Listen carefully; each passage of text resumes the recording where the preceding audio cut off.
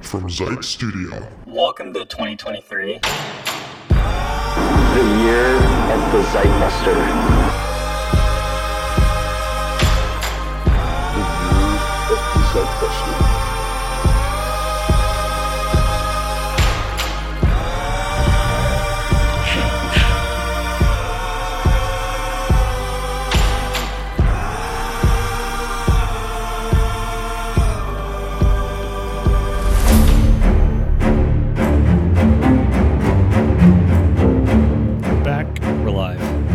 We're live. First time under the new moniker, Zeitbuster. And also, welcome to 2023. Just going back to what I was telling you about. I don't know if you feel the same way, but I feel like every year it gets harder and harder to get back into work mode. I almost feel like I shouldn't have taken a break because it might take me a couple weeks, to be honest, to just be fully mentally ready to go for work and stuff. Wow. What a struggle. I will say I also took 3 weeks off on paternity leave.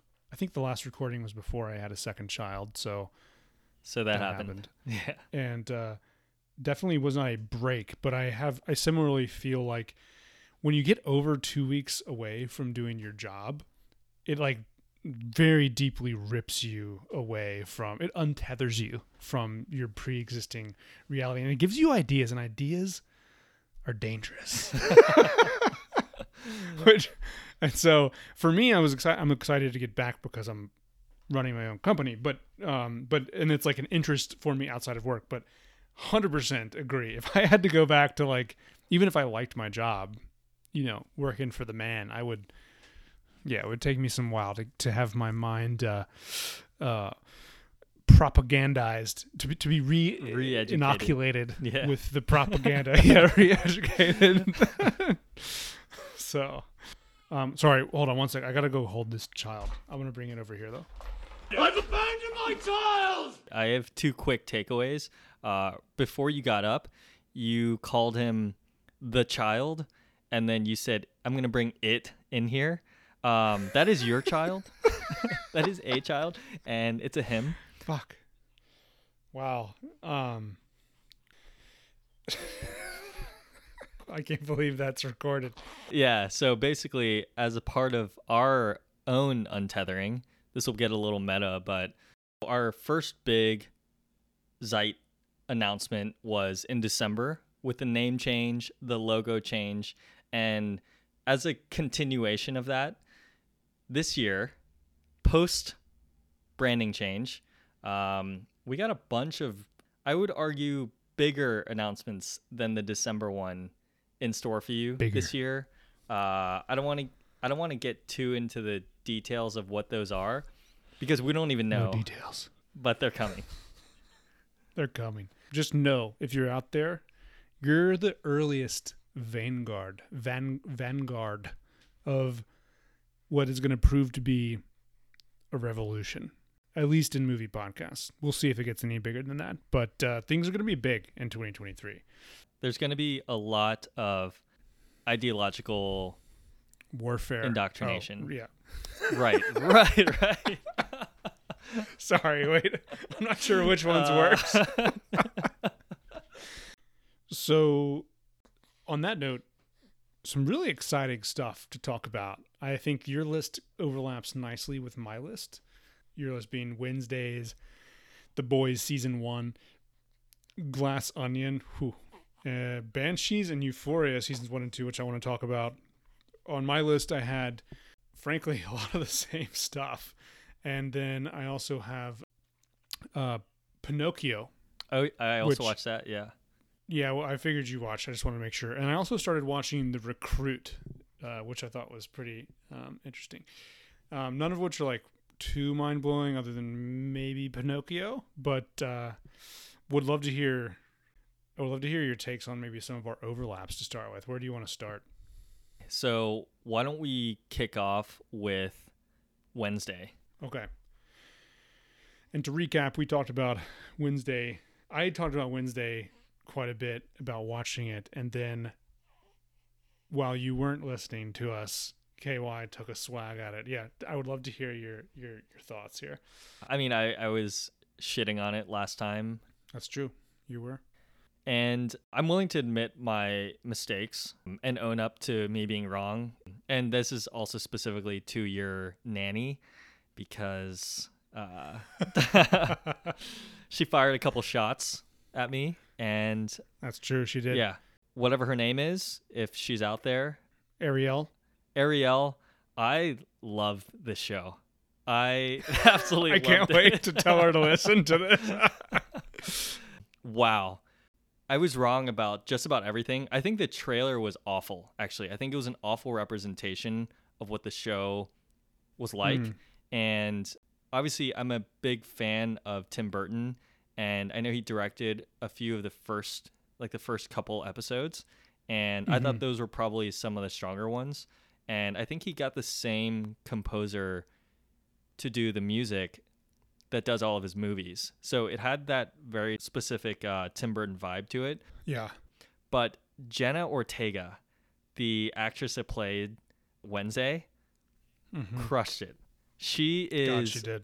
she's a pillar of the zeitgeist, in my opinion, at this point. And That's an interesting point because she's bound to do some like really big stuff next up. Do you know what have you looked into that? no, but she's been on the whole talk show circuit, doing a bunch of interviews. Every time I open Instagram Reels, there are girls dressed up as Wednesday recreating her dance that she does at that prom scene. So there's clearly like a meme aspect to what this show created. Just to add to that, because I don't do Instagram, but my version of that is on the Beltline in Atlanta. There's this really famous, at least locally, area where they do a great deal of graffiti art, like really, really high quality graffiti artists come out and repaint it every once in a while. But Dr. Dre has been up there for a long time, unpainted over. And guess what they fucking painted over Dre last week? Fucking Wednesday or whatever the actress is.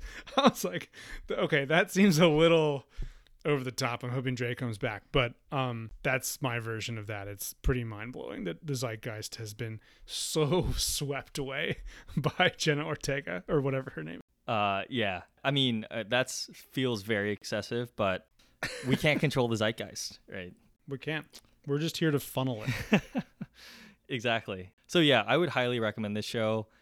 It has, I love the writing and the way that Wednesday delivers her lines and her whole personality and her attitude and the way she dresses and just like her whole thing. So I decided after I finished the show, which by the way, like the final episode, I didn't love that much compared to the other ones, but I decided I'm only going to date girls that are basically Wednesday clones from now on. Well, my guess is that is not an original take given some of the sketchy things I have seen on the internet. So, but good to know. I don't know what you're referring to, but sure. Well, didn't you tell me? I don't know if this is podcast appropriate. It's not. Don't worry. It's not about porn, Mom. But like, it's only a matter of time when like she's a very attractive leading lady, and has like a very specific look. So I'm like, okay, it's only a matter of time before it's like it becomes a look. And like you said, apparently on Instagram, which I wouldn't know, and I imagine on the talk, whatever kids call it these days, the TT. The TT. They call it the TT. They definitely don't call it the TT.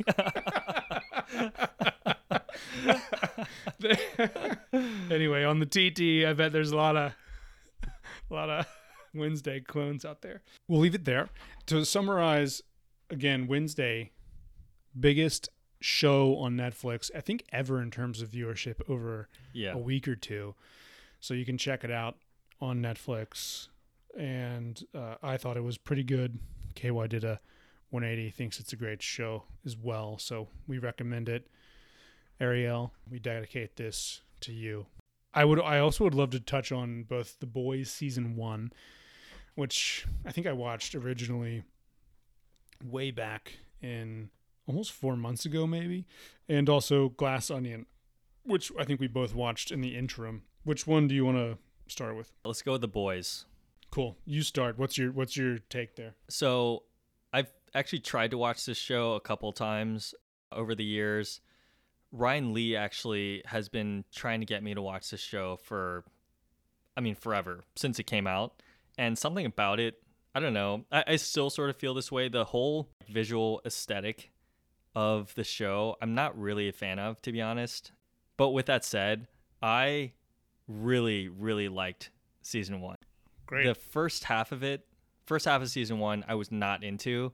I didn't find a single character that I genuinely cared about and was rooting for. And I think that's supposed to be the guy that works in the electronics store for the most part. But I didn't like any of the characters. But then once, I'm assuming everyone's seen the show at this point, the second half of the show, particularly with Homelander's storyline, that's where I absolutely fell in love with the show, and just how dark it gets and how dark they're willing to go about the reality of these really big concepts around superheroes. Yeah, let's start actually. We should, like you said, I assume everyone or a lot of people are familiar with the show or have a general idea of the premise, but basically it's and this is not going to do it justice, but it's if superheroes were real, they would likely fall prey to the same greed and corruption that ultimate power gives you, and that we have almost proven to be the corruptiveness of power has almost been proven throughout history when people have absolute power. So it's if Superman was really Superman, he'd probably be a pretty fucking bad guy, and that's Homelander in this show.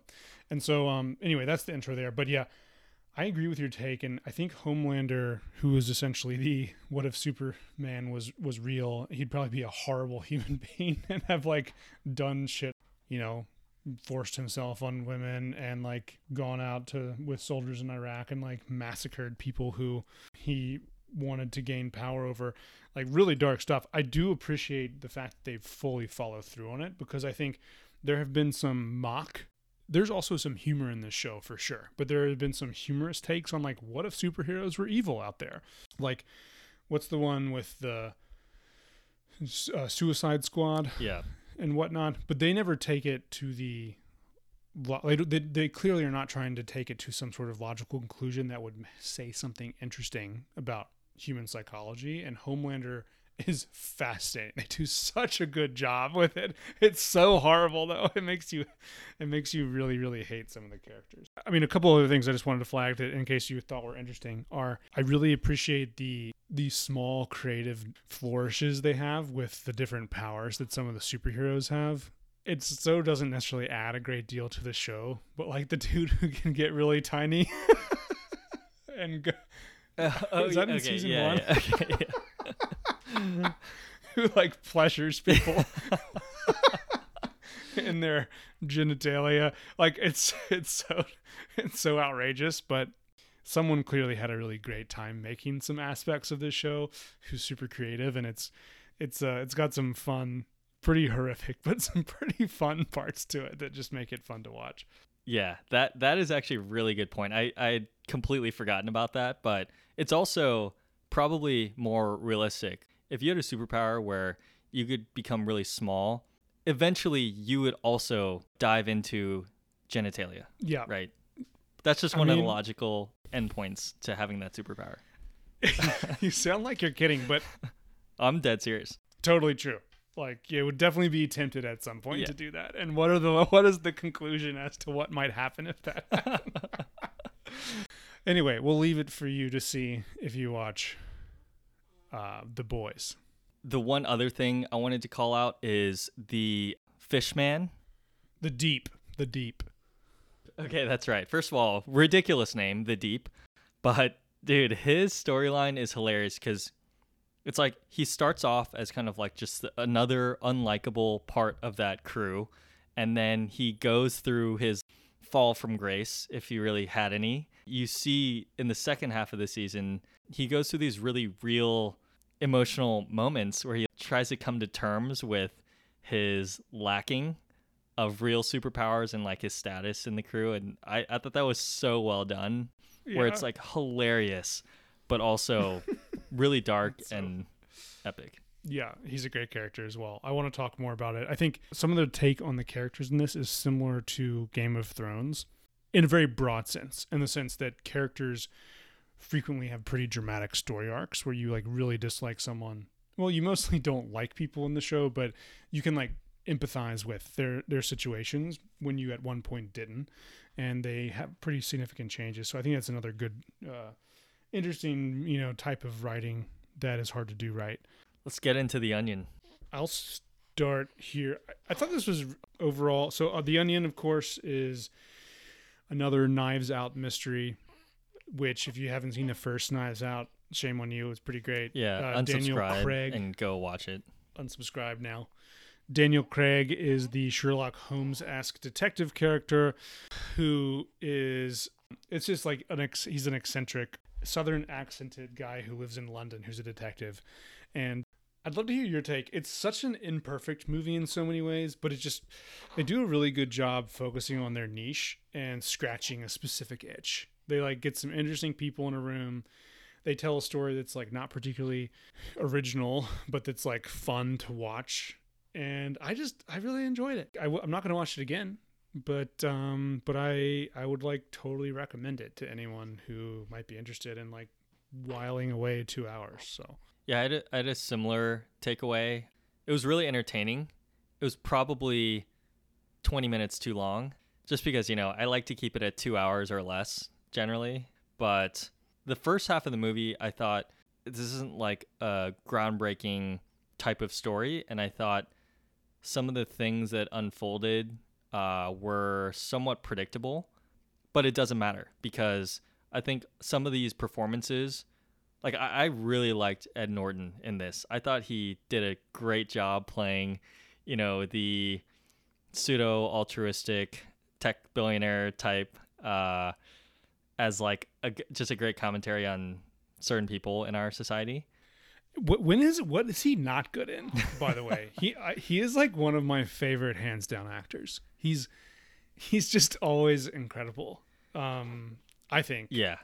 No, you're right. It's really hard to find anything that I'm like, Ed Norton really shot the bed on that one. Yeah. I was actually just thinking about all the movies I've seen him in, and I don't even think there's a movie where you're like, Ed Norton was okay.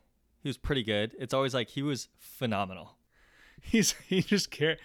And even though he gets kind of typecast, he's like quite good.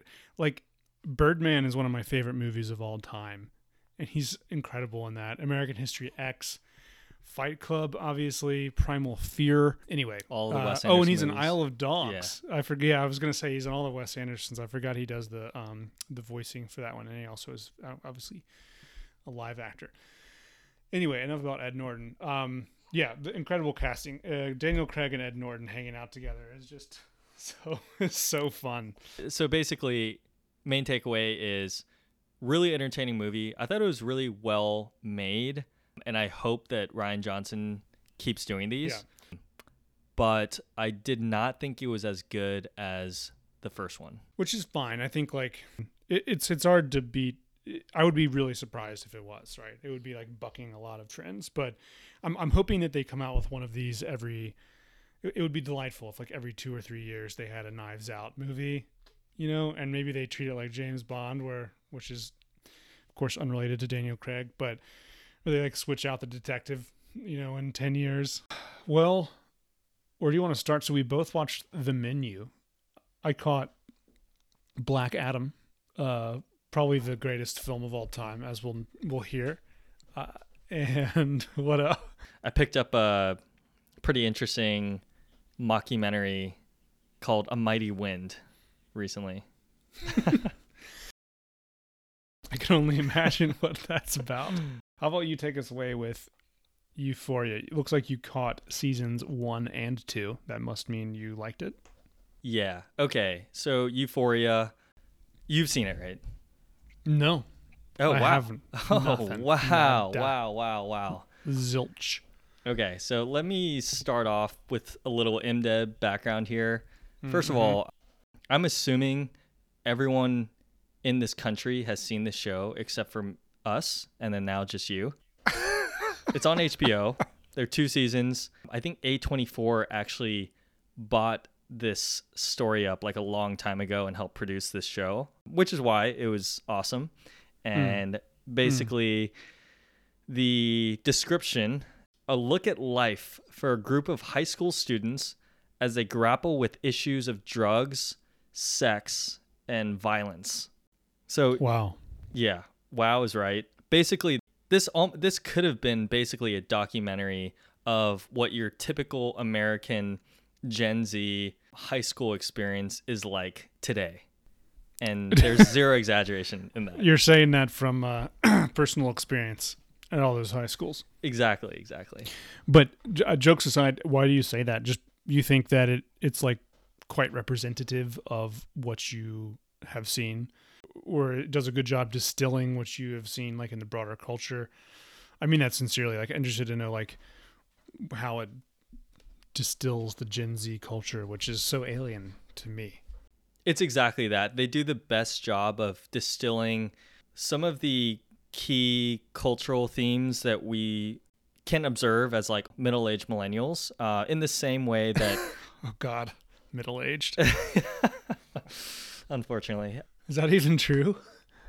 Okay, so millennials go up to like late 30s. At this point, I think maybe the oldest millennial is probably 40. Whoever you are out there, You know who you are. The oldest one, hold the line. And then at the youngest, I think millennial stops at like 26. I want to say somewhere around there. So we're definitely very middle aged. Middle of the middle. Well, Yeah. So one of the things that I almost watched last night, by the way, after I texted you, which I didn't, was Bodies, Bodies, Bodies. And one of the because I say the pitch that I had to myself for watching it was, or at least I remembered your pitch, which is that it's like it so perfectly captures the Gen Z zeitgeist, you might say. So that's what this brought to mind, but I assume it's quite different.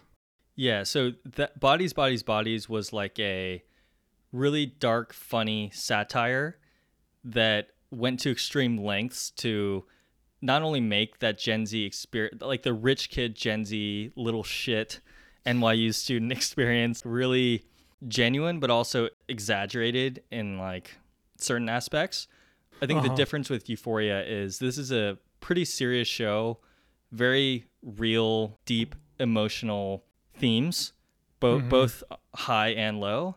And I think they take sort of like a insider's perspective on what it might be like to be around this age group, not really growing up very well off, being surrounded by a lot of like the typical pressures, and I mean that in like every sense of the word, that kind of surround you at that age. And like I'm assuming that the creators of this show probably went a little above and beyond on certain aspects around like the sexual stuff and like some of the drug use, but regardless, Is it follow them over time, or is it like a year of high school or something? I think it's maybe a year or 2 years or something. It's a snapshot in high school across 2 seasons.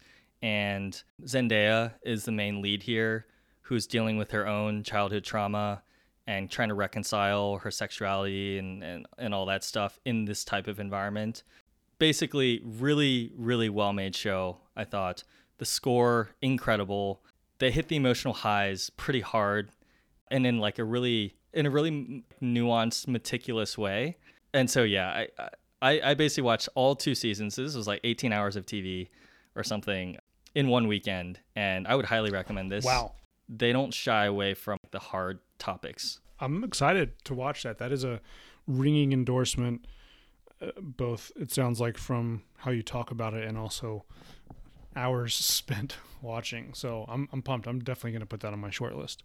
I just want to cave though, because some of the storylines of certain characters are just ridiculous, but clearly they're just to move the plot forward. That's exciting. I'm very much looking forward to diving in. What do you think? I'm pulling up the notes. Banshees of Inisherin. Banshees. That's right. Did you say you watched this already? No, I haven't seen Okay. either Euphoria or Banshees. Okay. So then I won't go too deep on Banshees. Let's just give a quick intro here. This movie came out recently. Colin Farrell and Brendan Gleeson This is a great Colin Farrell movie because it's just one of those obscure indies where he has his normal Irish accent and he's just hilarious. Brendan Gleeson was that professor from Harry Potter, so another great character. Two lifelong friends find themselves at an impasse when one abruptly ends their relationship, with alarming consequences for both of them. That's like factually true. As they usually are. Yeah. So I really, really liked this movie. It wasn't as good as some of the other obscure Colin Farrell ones, but this is actually the same director that did In Bruges, if you ever saw that. Mm-hmm. Yep. Same duo here. 3 Billboards Outside Ebbing. That was another good one. So he clearly has like a very specific style, aesthetic, and just like vibe to his movies. This one was no different. A couple highlights that I'll point out. Absolutely a hilarious movie. Whoever wrote this, I guess the director actually wrote this. The writing was really witty, really accurate in terms of like just like the small town Irish banter. And number 2 is... Once again, I love that you're like, it was extremely accurate. Sorry, I'm just giving you a hard time. I would know. I love the confidence with which you're like, you know what? Let me tell you, I've been there. Spent some time and spot on. Yeah. No, but I get it. Number 2 is the cinematography. Wow. Just wow. The movie would not have been as good without the shots they got. So that's number 2. Number 3 is just when you think the movie is starting to get a little repetitive and the energy starts to die, it takes a dark turn and it's epic. Oh, you know what? Sorry, I just finally got to the screenshots. I started watching this and I really liked it. Okay, on HBO. Yeah. And something came up and like I didn't finish it. But this is a great reminder. I remember thinking it was like, Brendan Gleeson, Colin Farrell. Yeah. I have to come back to this. So something mysterious came up. I probably like got tired and went to sleep, or somebody was screaming at me. So probably the latter. Yeah. Yeah, probably the latter. Yeah, you know. Okay, that's great. Well, I have 2 things I definitely got to pick up before next ep. I also am like definitely going to be ready with bodies after. Fuck yeah. For next ep. So, well, should we? I don't want to ask you too many more questions about these just because I want to watch them, which is why I'm not diving deeper. But let's put a pin in that, as they say, and roll back to it once I've had a chance to watch them. In terms of the other stuff, should we start with menu, or do you want to start with... Let me do a quick thing on A Mighty Wind, and then let's get into the menu. Okay, cool. Okay, so yeah, last one from me, A Mighty Wind. This came out 2003. Randomly came across this on iTunes, and if you're a fan of mockumentaries and specifically around bands, basically meaning like if you enjoyed Spinal Tap, then you may enjoy this. So description, it's a mockumentary that captures the reunion of 1960s folk trio, the Folksmen, as they prepare for a show at the town hall to memorialize a recently deceased concert promoter. This movie was fucking hilarious. How old absolutely is it? Hilarious. This is 2003. 3. Okay. It's like okay. Yeah, you'll definitely recognize some of the actors here. Michael McKean has been in a bunch of TV shows. Eugene Levy, Christopher Guest. Yeah, I recognize. If you don't recognize the names, you'll recognize their faces. Yep. Every actor in this movie crushes it. The writing is really good. I thought it was absolutely hilarious. It was like a more wholesome take on Spinal Tap, but also like that's great. A sadder, more washed up version. I won't go into too much detail. It's pretty self-explanatory, but basically go watch the trailer. If that's your type of humor, then you're going to love this movie. And it's only an hour and a half. Great. I'm pumped. One thing I don't like about Spinal Tap that it sounds like is not true about this is Spinal Tap is infinitely, in my opinion, which is not probably shared by everyone, but I think it's infinitely more enjoyable to quote than to actually watch. Like in some parts are like pretty boring, and then like you get the interviews with these guys and it's like 10 seconds of eye-wateringly hilarious stuff, and then it goes back to kind of being boring. But this sounds like it's actually just a fun watch all the way through. I think that's a good take. Although I have to carve that again because I took a massive bong rip before I watched this movie, and like I don't really remember. I just remember the emotions. That's what's important. I'll take it. I'll have to pick that one up too.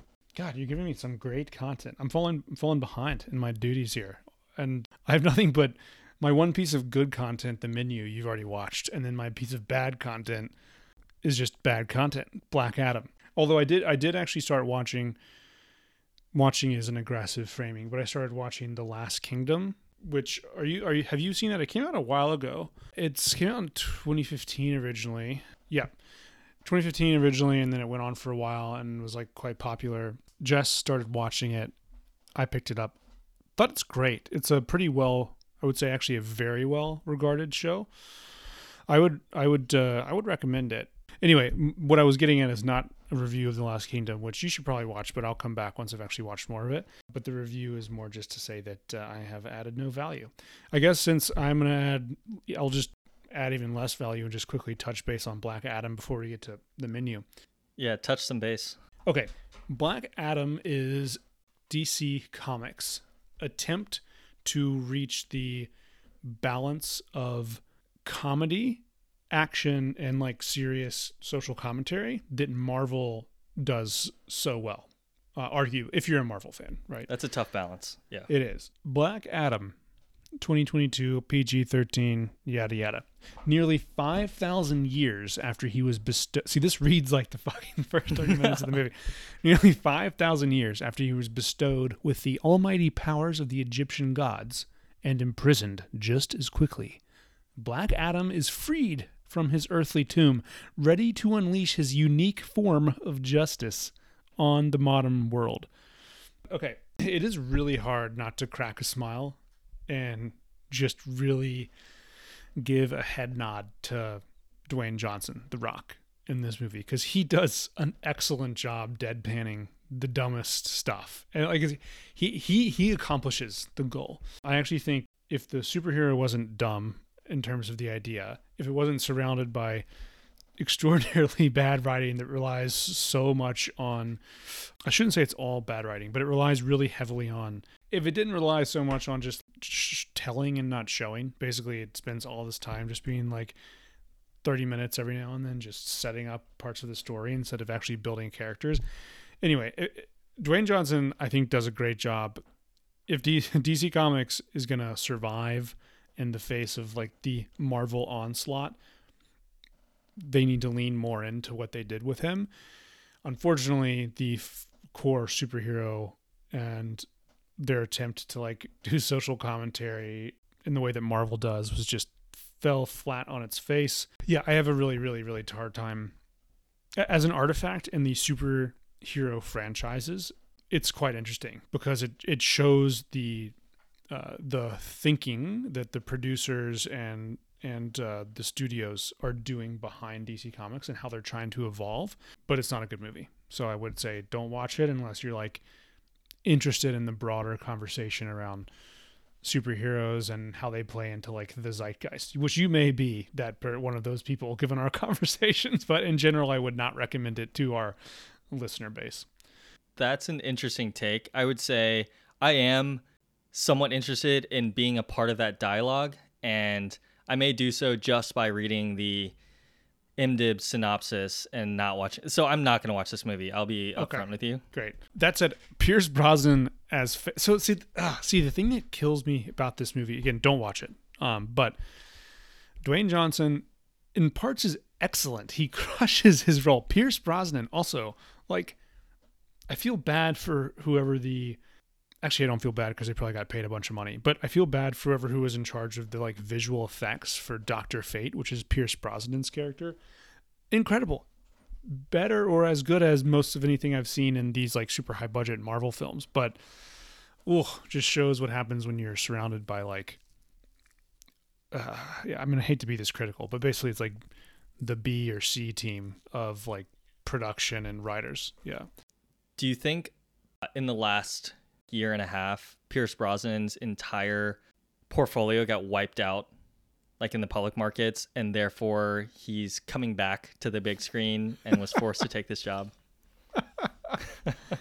I actually thought about this seriously. I know it's kind of a joke, but if you remember, I think there's this feeling for all of these pretty critical actors who have historically or maybe originally were approached by, let's say, Marvel back when everyone was like, comic books are stupid. And then they saw literally, as we've discussed on this show, 5 of the top 7 or even 8 of the top 10 maybe top grossing actors in the world, or all the top grossing actors in the world because they were in Marvel movies. Like, that is actually why.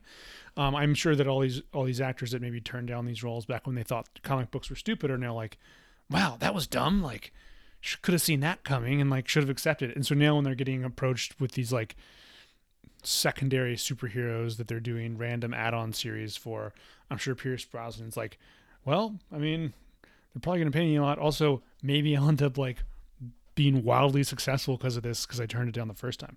There's a fantastic example. Sean Connery turned down the role of Gandalf, like famously. He was like the first choice for Gandalf, and so he turned Peter Jackson down. He was like, Sean Connery's like, I don't know what this stupid kids book about short people and their magical rings is. That sounds dumb. And then of course the Lord of the Rings went on to be like one of the most successful and wildly critically appraised movies of all time. And so then he also famously went and accepted a couple really dumb roles after that, purely because he thought, I don't want to turn down the next Gandalf. Long story short, I think this is a classic. A lot of these old, well-respected actors like Pierce Brosnan are going through the Sean Connery Gandalf effect at the moment. Interesting. So I think Ian McKellen was the perfect Gandalf. So agreed, by the way. Yeah. I kind of like when these situations happen where the first lead that the director wanted drops out or doesn't want to do it. They find an next person. Like, I'm pretty sure this was The Matrix, but I thought there was I think there was like a long list of actors that were in line to do that movie before Keanu. Same thing with American Psycho. I think like Tom Cruise was supposed to be Patrick Bateman. I think you're on, just by the way, in case anyone looks this up, I think this is also a better story. I'm pretty sure that the story is Samuel L. Jackson was the top choice for Morpheus. And okay, that's yeah. Eventually became Lawrence Fishburne.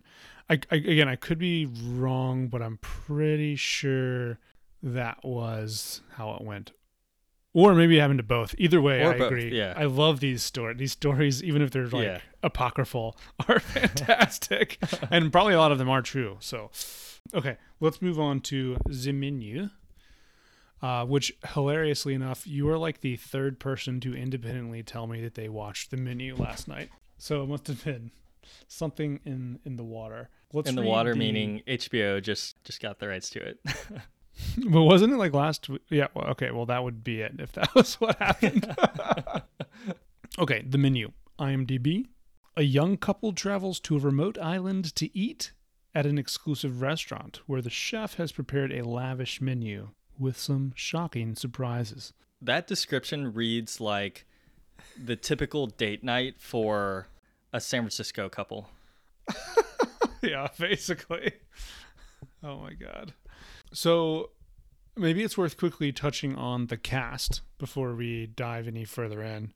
Ralph Fiennes, Rafe Fiennes, he like, you pronounce his name in a weird way, I think. I've heard that, yeah. It's Rafe, apparently. Rafe Fiennes. He is just always a joy. Love Rafe. Anya Taylor-Joy, also a joy. So they're kind of the leading people. Nicholas Hoult kind of is the in the beginning, who's kind of I don't know, I feel like not a super heavily known. I really like Nicholas Hoult. But he actually does a really good job, I think. Sorry, I'm jumping ahead a bit, but Rafe Fiennes and Anya Taylor-Joy are just clearly the focuses here, and I think they did a really good job casting. And I love the setup. But I actually have a bunch of issues with the movie as well. Do you mind? Maybe I'll just do a quick outline and then I'll pass it over because I actually want to hear your take on some of those in particular. I would say that your point about San Francisco is so dead on. Like it's so like it's so perfectly like this huge giant steaming pile of poo on the like highfalutin fine dining. Well, just it's about how people who like to pretend like they're important and pretend like their tastes reflect that importance, which is like such a pitfall that so many people fall into. How that is just like can become so disgusting when they have like too much resources to put to it. My general take is it did not do a good enough job. It tried to be in between a biting social commentary and horror. And what it ended up doing is like having some like kind of funny takes on in social commentary and like leaning on like the whole chef's table thing and like having that like and like Instagram life was great, but they didn't lean into that too much and they sprinkled in the horror. But then the horror was not that horrific. It was like some really disturbing shit happened, but like just dipped their toe in. And what really pissed me off about this movie is I felt like it had all the makings. It had the set, the setup, the actors, the writing was good, the directing was good, the cinematography was good, but it should have either just leaned in to be a fucking horror movie where people were like bloody screaming in the woods and like whatever, or it should have just like done less of that and been more of a dark comedy about those idiots that we all like to hate and the 1%. Anyway, I have a bunch of other specific stuff we can talk about, but I just wanted to leave you with that and see like, does that resonate or you totally disagree? Like where's your head at on that? I had a very similar take. I did not think this was a good movie. There were some good parts of it, but it just felt like they couldn't commit to the take they wanted to portray. And like, I don't know, the commentary I felt like was pretty familiar. There was nothing fresh about the way they wanted to portray that commentary. And then, like you said, the horror, it's like they started to add some of these horror elements or turn it into a horror movie and then just like stopped after 5 minutes because right. I don't know, who knows. But it's a shame because I thought the cinematography was really good. The intro was good. And the shots, the slow pans of the dishes were chef's table-esque. I mean beautiful. Literally, but literally, in case you're listening to this and you haven't seen the movie, it is literally copied after Chef. It's intended to be a hilarious take on Chef's Table, I think, right? I mean, it's got to be. They even talk about Chef's Table in the movie. Exactly. I am glad we're on the same page here. It's frustrating. I feel like occasionally I come in with this take on movies we watched where I'm like mad, not because it's bad, but because it has like a lot of the makings of something that should have or could have been great. So that's definitely the taste I take away. I would not recommend watching this movie. I don't think it's that important, and I think your point is dead on. That the like the quote unquote commentary that's supposed to be at the center of the movie is super vanilla. It's not that it's bad or wrong or not funny occasionally too, but it's not original. The one thing that was good about this was, I don't know if it's good. The one thing that's brought up while I was watching this movie was it really brought me back to our days living in San Francisco and how the culture around not just fine dining, but ultra luxury dining, where you have these really expensive seasonal tasting menus that you pay $800 for at some like dumb restaurant in some shitty part of the city where there are homeless people camped outside, and you feel like you're really sophisticated and you're not going to be full because like they're not really going to give you that much food. It might be like a few hundred calories, and then you're supposed to walk out of there feeling like you're the man. You are part of the elite. Right. What they fed you is a way of proving that you're part of the elite, aka Instagram photos and the ability to say you went to the show or the restaurant that's on the Netflix show. And just like the really heavy-handed intellectual masturbation that a lot of these chefs are really into. And it's like it's just a dish. It's food. It's not that serious. Yeah. Doesn't have to be. Boy.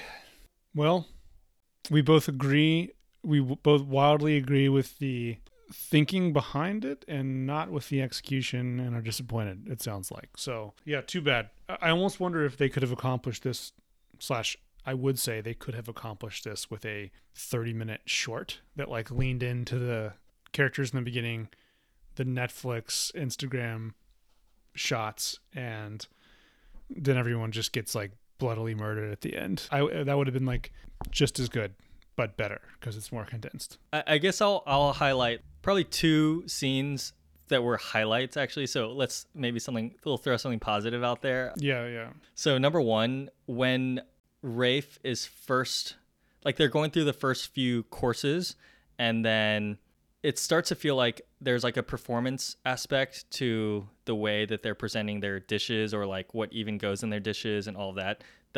I thought that was cool because I don't think you see that a lot with these tasting menus in these like fine dining places where it's more than just the food. There's like a whole performance around it. I guess whatever that chef is in Chicago with that restaurant Alinea, where they bring out like dessert where it's like a balloon filled with sugar air, whatever it is, right? Stuff like that.